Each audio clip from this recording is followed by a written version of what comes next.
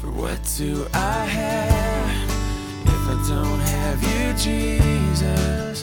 What in this life could mean anymore? You are my rock, you are my glory, you are the lifter of my head. Hi, and welcome to the Rock Podcast. In today's teaching, we look at how Jesus heals an official son. Now let's join Pastor Jim with a message entitled Faith in His Word. All right, I'd like to welcome everybody to the sanctuary for tonight's Bible study. Pastor Ross is out of town, obviously, and he gave me a phone call and said, hey, will you come on up and preach something out of John for me? And I said, no problem, Pastor Ross. So here I am. So if you have your Bible tonight, please bust it open to John's Gospel, chapter 4. John's Gospel, chapter 4. And while you're doing that, I'm going to pray and ask God's blessing on our time in His Word. Father, we thank you tonight for the Word of God.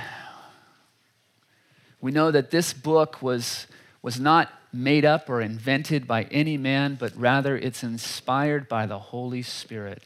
Holy men of God were carried along by the Spirit to record your holy word. And so we know that tonight your word is profitable for us for teaching, for rebuke, for correction, and for training in righteousness so that we can be thoroughly equipped to do the things that you've called us to do down here as believers. And so I pray, Father, as always, that you would take my simple message and your Holy Spirit anointed word and make a difference in our hearts and lives tonight, because it's in Jesus' name we pray. Amen?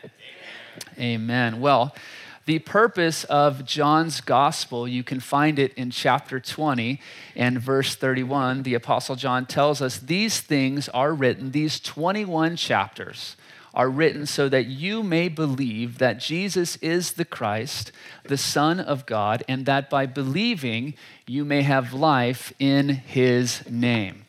And so the Apostle John wants all of us to put our trust in Jesus Christ.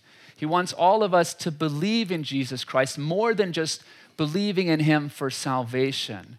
He wants us to have a personal relationship on a day-to-day basis, which of course is by definition everlasting life, according to Jesus in John chapter 17 and verse 3. And so the Apostle John in this book highlights specific details in the life and ministry of the Lord that are intended to draw each of us to Him, to draw us into a personal daily relationship with Him. So in chapter 1, he talks about God became a man so that He could become the Lamb of God to take away the sins of the world. And so he records how Jesus, who is the infinite and eternal God, became a human being for the purpose of dying for our sins. And so he's highlighting the great lengths and the great measures to which God went to save our souls. And then in chapter 2, the Apostle John highlights Jesus' display of power and Jesus' display of passion. His power, he was able to transform water into wine, power over the elements. And then a display of Jesus' passion. He has a passion for holiness. As he showed up at the temple of God, he showed up at church, and he drove the merchants, he drove the business owners right out of that place. And then in chapter 3, the Apostle John wants to highlight for us the heart of God. He talks about how God so loved the world that He gave His only begotten Son, that whosoever believes in Him should not perish but have everlasting life. And so he highlights the heart of God, that it's a heart of love for you and for me. And then the beginning of John chapter 4, he talks about Jesus' offer of living water, true satisfaction, quenching the thirst in our soul, an offer that He gives to anyone. No one is untouchable to God. Now tonight, John is going to highlight this healing that Jesus performs in an official's life. He heals this man's son.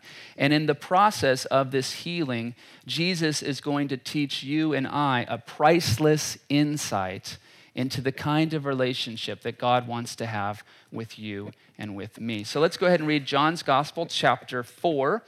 And we're going to start with verse 43, and we're going to work our way through the end of the chapter. So verse 43, after the 2 days, Jesus left for Galilee. Now Jesus himself had pointed out that a prophet has no honor in his own country. When he arrived in Galilee, the Galileans welcomed him. They had seen all that he had done in Jerusalem at the Passover feast, for they also had been there. Once more, he visited Cana in Galilee, where he had turned the water into wine. And there was a certain royal official whose son lay sick at Capernaum. When this man heard that Jesus had arrived in Galilee from Judea, he went to him and begged him to come and heal his son, who was close to death. Unless you people see miraculous signs and wonders, Jesus told him, you will never believe. Interesting. So let's pause right there and let's talk first about a faith that's based on wonders. A faith that's based on wonders. So Jesus is leaving Samaria, and in the early part of chapter 4, we read about his time in Samaria. He had a wonderful, wonderful experience in that region. He had stopped in Samaria at a famous well, Jacob's well, to get a drink of water. And at that well, he struck up a conversation with a gal, a woman of Samaria, that led to her salvation. And it also led to the salvation of her entire town, the town of Sychar. So this gal gets saved, and the entire town from which she is from comes to faith in Jesus Christ. They come to believe that he is the Messiah. Now, what's amazing to me about Jesus' time there in Samaria and the great revival that took place is that Jesus performed no wonders there. He did absolutely no miracles there. He did absolutely no signs in Samaria. No blind person left that experience with Jesus seeing. Nobody who was deaf left with their ears opened. Nobody who was lame left walking. Jesus did no signs, no wonders, no raising of the dead, no miracles, nada. He just gave the people of Samaria his word. Listen to the Samaritans' testimony about their time with Jesus in verse 42 of chapter 4. I'm just kind of giving you guys context. I should have mentioned that in the beginning. They said, it is no longer because of what you said. They're talking to the Samaritan gal who got saved. They're saying, it's no longer because of what you said that we believe, for we have heard for ourselves, and we know that this is indeed the Savior of the world. And so this whole town fell in love with Jesus, not because of what they could get from him, not because of what they saw him do, some sign, some wonder, some miracle. No. They fell in love with him because of who he was, because he was the Savior of the world. They fell in love with him because of his word, his self-revelation of who he is. They fell in love with him because of his attributes, because of his character, because of the things that he said to them. And so an amazing experience for Jesus in Samaria. And now he's leaving that experience and he's heading north to Galilee. He's heading to his home turf, to the area in which he grew up. You guys know he grew up there in Nazareth, and he knows it's going to be tough in Galilee. And that's why there's that little parenthetical statement from Jesus, a prophet has no honor except in his own hometown. So he knows it's going to be hard hearts up in Galilee. He knows that the people aren't going to be so much interested in who he is. They're not really going to be interested in what he has to say. They're not going to be interested so much in his word. Rather, he knows that they're going to be interested more in what he can do for them, and the kind of wonders and the kind of signs and the kind of miracles that he can perform. They're going to be more interested in what they can get from Jesus rather than who he is, his nature and his character. So Jesus arrives there in Galilee. He arrives in Cana of Galilee, where he performed his first sign. And the Apostle John writes with a touch of irony. It says that they welcomed him, having seen, the Galileans welcomed Jesus, having seen all that he had done in Jerusalem at the feast, for they themselves were there as well. He's writing with a touch of irony. Think about it. Jesus just testified and spoke about the people in Galilee, that the mentality of those people was that they weren't interested in what he had to say. He was going to a place where he would receive no honor. And yet he shows up in Galilee, this place where he was not going to receive any honor for who he was, for who he is, and they welcome him. So what's with that? Well, for insight into that, you look at John chapter 2 and verse 43. Jesus is down in Jerusalem. He's at the feast. And it says that he did many signs in Jerusalem, and the Galileans were there, and they were witnessing all of these signs. And it says that many believed in his name when they saw the signs that he was performing. But Jesus did not commit himself to these people because he knew what was in them. He knew that these people had a superficial faith. They had a faith that was based on wonders. They were just believing in him because of all the miracles that he was doing. And so Jesus goes to Galilee. And the Galileans see Jesus come, and they're like, hey, it's the guy that we saw down in Jerusalem. It's the miracle man. It's the man who did all of the signs, all of the wonders. Hey, guys, come, gather around. Jesus is here. What miracle are you going to perform for us, Jesus? What sign are you going to do for us, Jesus? What are you going to give to us, Jesus? And so Jesus is dealing with the people who have a superficial faith, a faith that's based on sight. They just want to get something from Jesus. They just want to see him do something. Here's what Andreas Kostenberger has to say. He says, Jesus' compatriots were interested only in his miracles. They didn't have a true faith that comes from the heart. They just wanted to see Jesus. They just showed up at church to see something amazing happen. They didn't come to church to learn about the Lord. They didn't want to learn about his character. They didn't want to learn about how he works, his will, his passion, his desires. They just came to church to see some sign, to see some angel feather fall from the sky, to see some gold dust, to see someone get knocked out under the power of the Holy Spirit. They weren't interested in getting to know Jesus. They weren't interested in having a personal relationship with him. They just wanted him around because of what he could do for them. In John chapter 6, Jesus does this incredible miracle. He feeds 5,000 people with just a little sack lunch.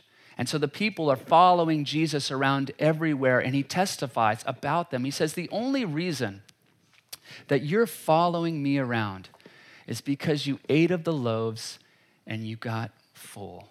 You're just following me around because you want to see me do something and because you want to get something from me. Imagine if your marriage was like that.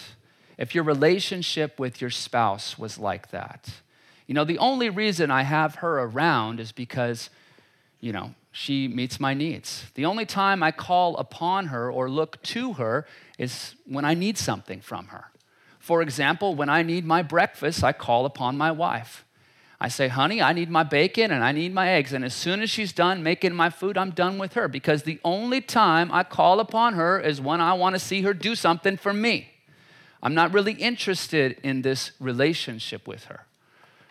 Or the only time I call upon my gal is when I need my pants pressed. I say, woman, I need my pants pressed. I got to go to church tonight. So get out the ironing board, get out the iron, make sure it's hot, get the starch. I want them pressed. I want them looking good. Imagine if your relationship was like that, if it was just based on getting what you want. The only time I call upon her is when I see the carpets dirty and I say, woman, get out the vacuum cleaner. A relationship that's just based on fulfilling your needs. Or the only reason I have him around is because he brings in the bacon. He's got a really good job and he buys me whatever I want. I'm not really interested in a personal relationship with this person. I'm not really interested in getting to know this person and bringing joy to their heart and to their life. This relationship is about me. It's about fulfilling my needs. And it's about them just doing what I want them to do. That would be a very sad relationship. That would be a selfish relationship. And that would be a superficial relationship. Now, as Christians, we need to be careful about our relationship with the Lord, that it does not mirror that analogy or that example. That the only time that we are welcoming the Lord into our lives or calling upon the Lord is when we want to see him do something. The only time we're welcoming him into our lives is when we need him to do some sort of wonder, when we need him to do some sort of miracle, some sort of sign for us. You see, a relationship, a healthy relationship between two parties only happens when both parties take interest in one another and put the effort into getting to know one another. We have to have that healthy relationship with the Lord. See, God is interested in having a relationship with each and every single one of us on a daily basis, and the scars in his hands and in his feet prove it. But we have to reciprocate that same desire. And so make it your prayer on a daily basis. God, help me to see you more than just, a genie in the sky that I only call upon when I need you to grant my wish, when I need you to fulfill my need, when I need to see something happen.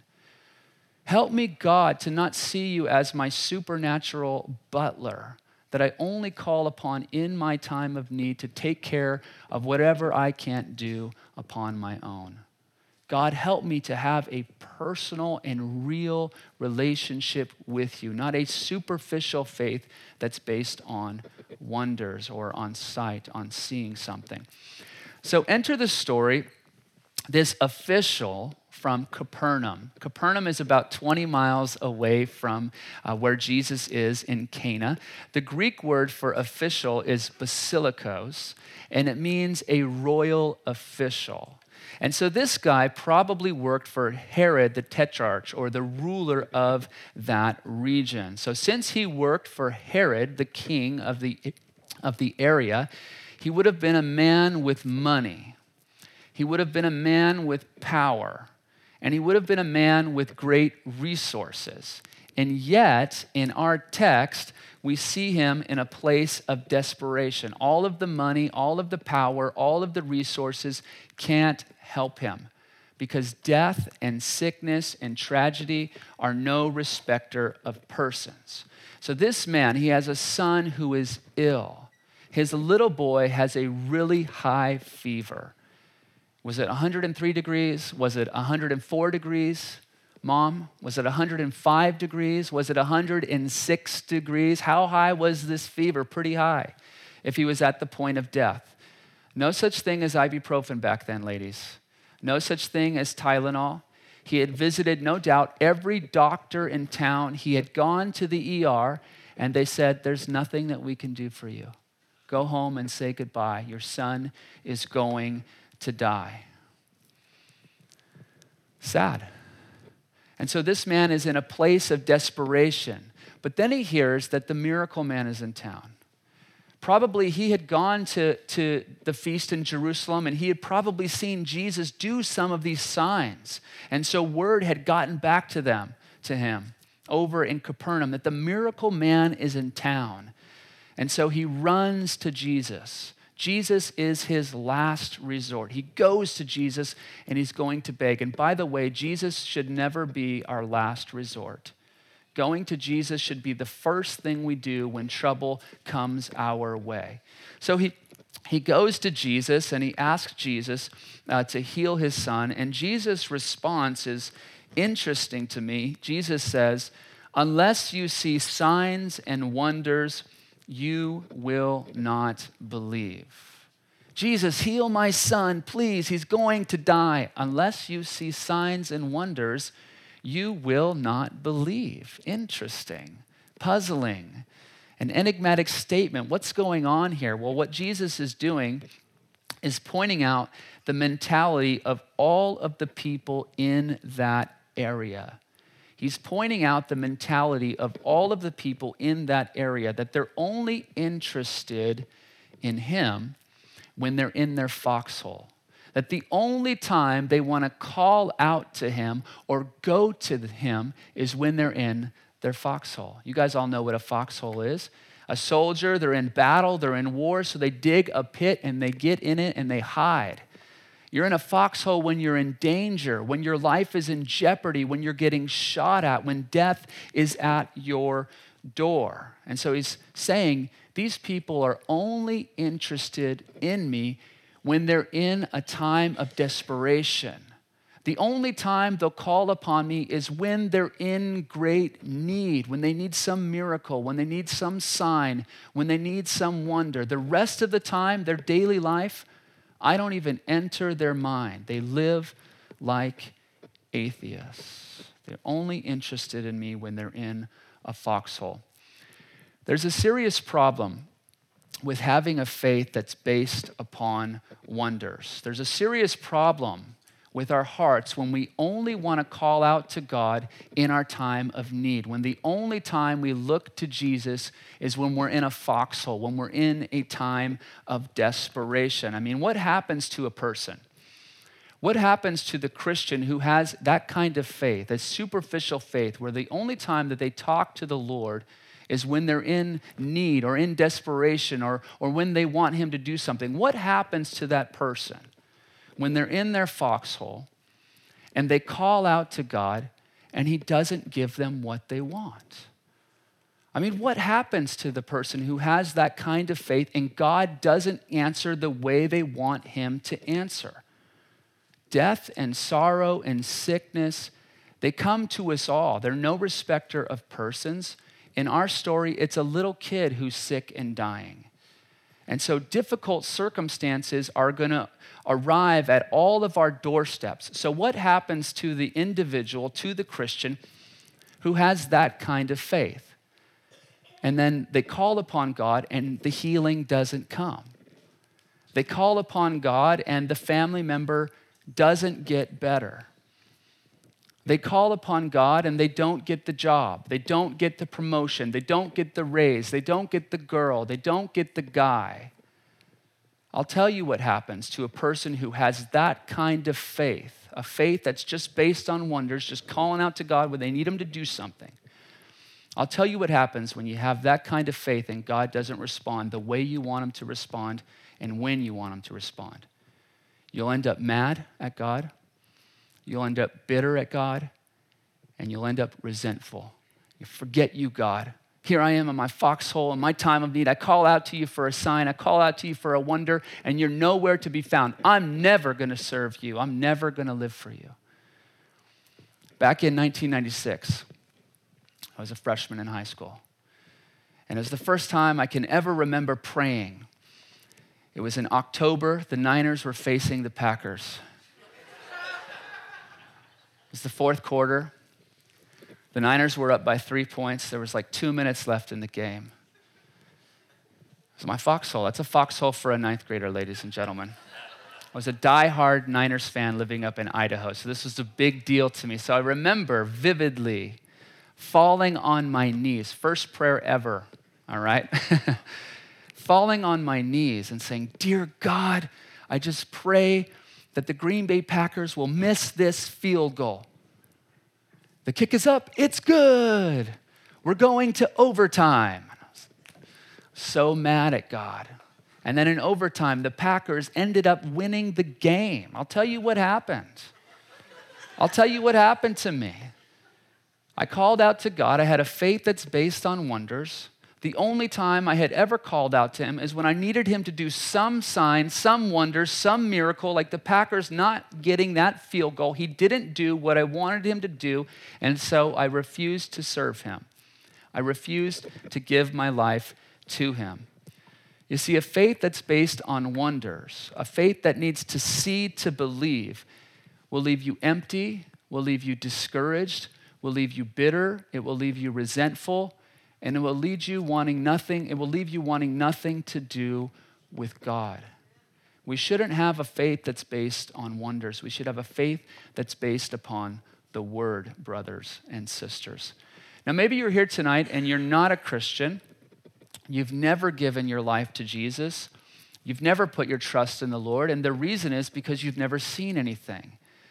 And you've told your friends, you've told your family, well, if I just saw God, if I just saw some miracle, if I just saw some sign, if I saw a wonder, if God just showed up miraculously in my life, then I would believe.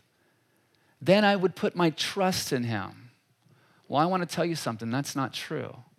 Ask the Israelites in the Old Testament. They saw more miracles, more signs, and more wonders than anyone who has ever existed. 10 plagues busting them out of Egypt by God. Parting the Red Sea, manna from heaven, quail, the rock opening up and water coming out, a fire by night, a cloud by day, and yet they end up worshiping a golden calf with all those signs and wonders. Why don't you ask Judas, one of the disciples who followed Jesus around for 3.5 years, heard all of his teaching, saw all of his signs and wonders, and yet betrayed him with a kiss, sold him for 30 pieces of silver. Or you can ask the man in Luke chapter 16 who Jesus described is in hell right now. And he's down there in hell, in Hades, and he's having a conversation with Abraham. And he says, Abraham, if you would send Lazarus back to my house, I have 5 brothers. Send Lazarus back from the dead. Give them this great sign so that they will believe and not come to this place. And Abraham said, oh, no. They have Moses and the prophets. He said, no. They don't need the Bible. They don't need the Word of God. What they need is this great sign. They need to see someone risen from the dead. They need to see, and then they'll believe. They need a faith that's based on wonders. And then Abraham responded to this man in hell and said, hey, if they won't believe the Word, they won't believe even if someone is risen from the dead, even if they see this great wonder. And so if you're here tonight and you don't know the Lord, it's not a miracle, a sign, a wonder that you need. You just need to read the Bible and believe the Bible. Christianity is not see and then believe. It's believe and then you will see. So we need not have a faith that's based on wonders, but rather have a faith that's based upon the Word. And that's what Jesus is going to show us in verses 49 through 54. The royal official said to Jesus, Sir, come down before my child dies. And Jesus replied, You may go, your son will live. The man took Jesus at his word and departed. And while he was still on his way, his servants met him with the news that his boy was living. When he inquired as to the time when his son got better, they said to him, The fever left him yesterday at the 7th hour. Then the father realized that this was the exact time at which Jesus had said to him, Your son will live. So he and all his household believed. This was the second miraculous sign that Jesus performed, having come from Judea to Galilee. So we talked about a faith that's based on wonders, a faith that's based on sight, needing to see God do something. Now let's talk about a faith that's based upon the Word of God. So the official, Jesus says, unless you see signs and wonders, you will not believe. And the official doesn't give up, and he asks Jesus again to come and to heal his son. And Jesus responds with a simple reply, Go. your son will live. Go, your son will live. Interesting. Jesus doesn't go with him. That's what the man wanted. The man doesn't see lightning come from heaven. He doesn't hear thunder roar. Jesus doesn't pull out his magic wand and go alakazam, bippity boppity boo, you're healed. The guy doesn't see a miracle. He doesn't see a wonder. He doesn't see a sign. All he gets is a word. All he gets is a promise. All this man has to stand on is a word from God. All this man has to stand on is a promise of God. So what does he do? Does he run home really fast? Does he go to check on his son, to verify, to make sure that the healing happened? That's what I would have done. Remember his desperate state? I mean, he came 20 miles. They didn't have the train or airplanes that I know of back in those days. They didn't have cars. That's a long way to travel. He came all the way to Jesus because his son was dying. Parents, if you have a little kiddo and your son or your daughter is dying, you know the panic that overtakes you. And you know that you would do anything. So what does this guy do? Does he run home to check and to verify? It's interesting that the traveling distance from Cana to Capernaum is 20 miles. My friend Google tells me that the average walking speed of a human being is 3.1 miles per hour. Now, Cana was at a higher elevation than Capernaum. Capernaum was about 700 feet below sea level. So if this man traveled at 3.1 miles per hour for 20 miles downhill, he probably would have made it to Capernaum walking in about 6 to 7 hours. But probably since he was so desperate, he would have ran home, so that would have cut his time in half. He would have probably been home in about 4 hours, or if he chartered a camel, probably cut his time down to 2 hours. But this guy doesn't do any of that. He doesn't walk home. He doesn't run home. He doesn't charter a camel because he's got a promise. Because he's got a promise from God. Because he has got a word of God. Check out verse 51. It says, as he's going home, he met his servants. And the servants told him, hey, your son is recovering. And he's like, well, what time? When did my son get better? And they said, at the 7th hour or at 1 p.m. yesterday, the day before. Interesting. You see, the moment that he got the word from Jesus, he could have walked home and been home in 6 to 7 hours, or he could have ran home and been home in 4 hours, or he could have gone on the camel and been home in 2 hours, the same day, the same night. But he doesn't. He doesn't go home that day. He doesn't go home until the next day. Instead, the moment that he got the word from Jesus, he decides, I'm going to check into the Holiday Inn. I'm going to stay the night here in Cana. I'm going to get myself some dinner, maybe catch a movie, hang out in the jacuzzi. I'm going to relax. I'm going to chill. I'm going to kick back and have myself a good time, maybe watch some movies. I don't know. He's not worried. He's not desperate. Rather, he has peace. He has the peace of God. You see, he received a word from God. He received a promise from God. And the moment that he received that promise from Jesus, he believed it, and the fruit and the result of believing the promise and the word of God is peace. He's no longer desperate. He's no longer worried for his son. He takes his time in going home because he knows God doesn't lie. God always makes good on his word. Isaiah chapter 26 and verse 3 says this, you keep him in perfect peace whose mind is stayed on you because he trusts in you. You keep him in perfect peace whose mind is stayed on you because he trusts in you.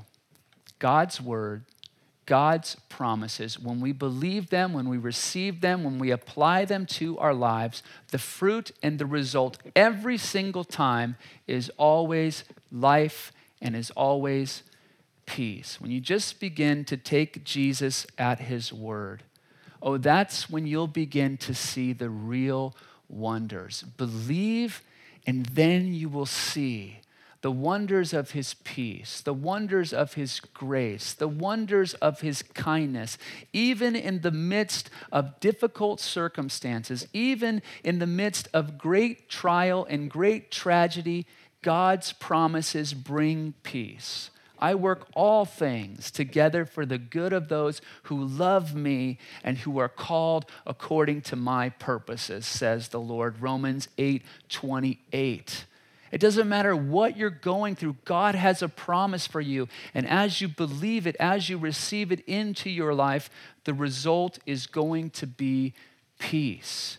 God wants us to have a faith that is based upon his word, a real, genuine faith, because that brings peace to our hearts and to our lives. And so this official started out as a man who had a superficial faith, a faith that was based upon wonders. He just came to Jesus to see him do something, to receive a miracle, to receive a sign, but he leaves not only as a man who believes in wonders, but also now, on top of that, a man who also believes in the word.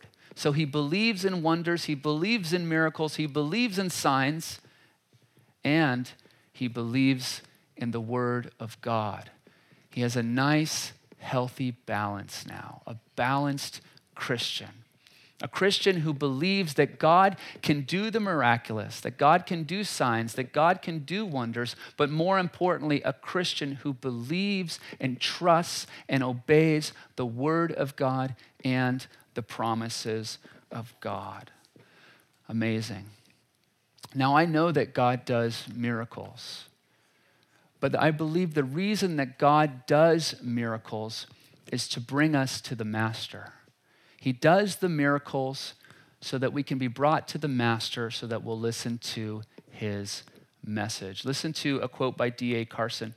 He says, "The apologetic value of miracles, though often exaggerated, should not be despised. Jesus can encourage faith on that basis, especially amongst those too skeptical to trust his word." So God does miracles. But more often than not, he does those miracles to bring people to the Master. Like this guy came to Jesus for a miracle. And Jesus performed this miracle in his life to bring him into a relationship with the Master, and so that he would listen to the Master's message. This guy leaves with his kid getting healed, but more importantly than that, the guy gets saved and his entire family gets saved. The miracle was meant to bring this man to the Master so that he would listen to his message. God did a miracle in my own life. I was in my place of desperation. I was in my place of great need. An extreme drug addict, lost and confused and hopeless with death on my doorstep. But God used that. God used my need for a miracle, for a complete transformation to bring me to Jesus Christ so that I would listen to his message, the message that God loves us, that he died for us, that he's alive, and that he wants a personal relationship with each and every single one of us. Amazing. So God does do miracles, but more often than not, he does those miracles to bring us to the Master. Now, the Apostle John closes the chapter by saying that this is the second sign that Jesus did when he had come from Judea to Galilee. So his second sign up there in Galilee. Now, John's gospel is known as the book of signs. The Apostle John records 8 specific signs or miracles that are really meant to point beyond themselves, to point to a deeper reality, to highlight a spiritual truth. So in chapter 2, the first sign that Jesus performs is turning water into wine. Now, where did that sign take place? It took place at a wedding. Man's brightest moment, man's most joyful moment, the most exciting moment in a person's life. Jesus is there performing his first sign.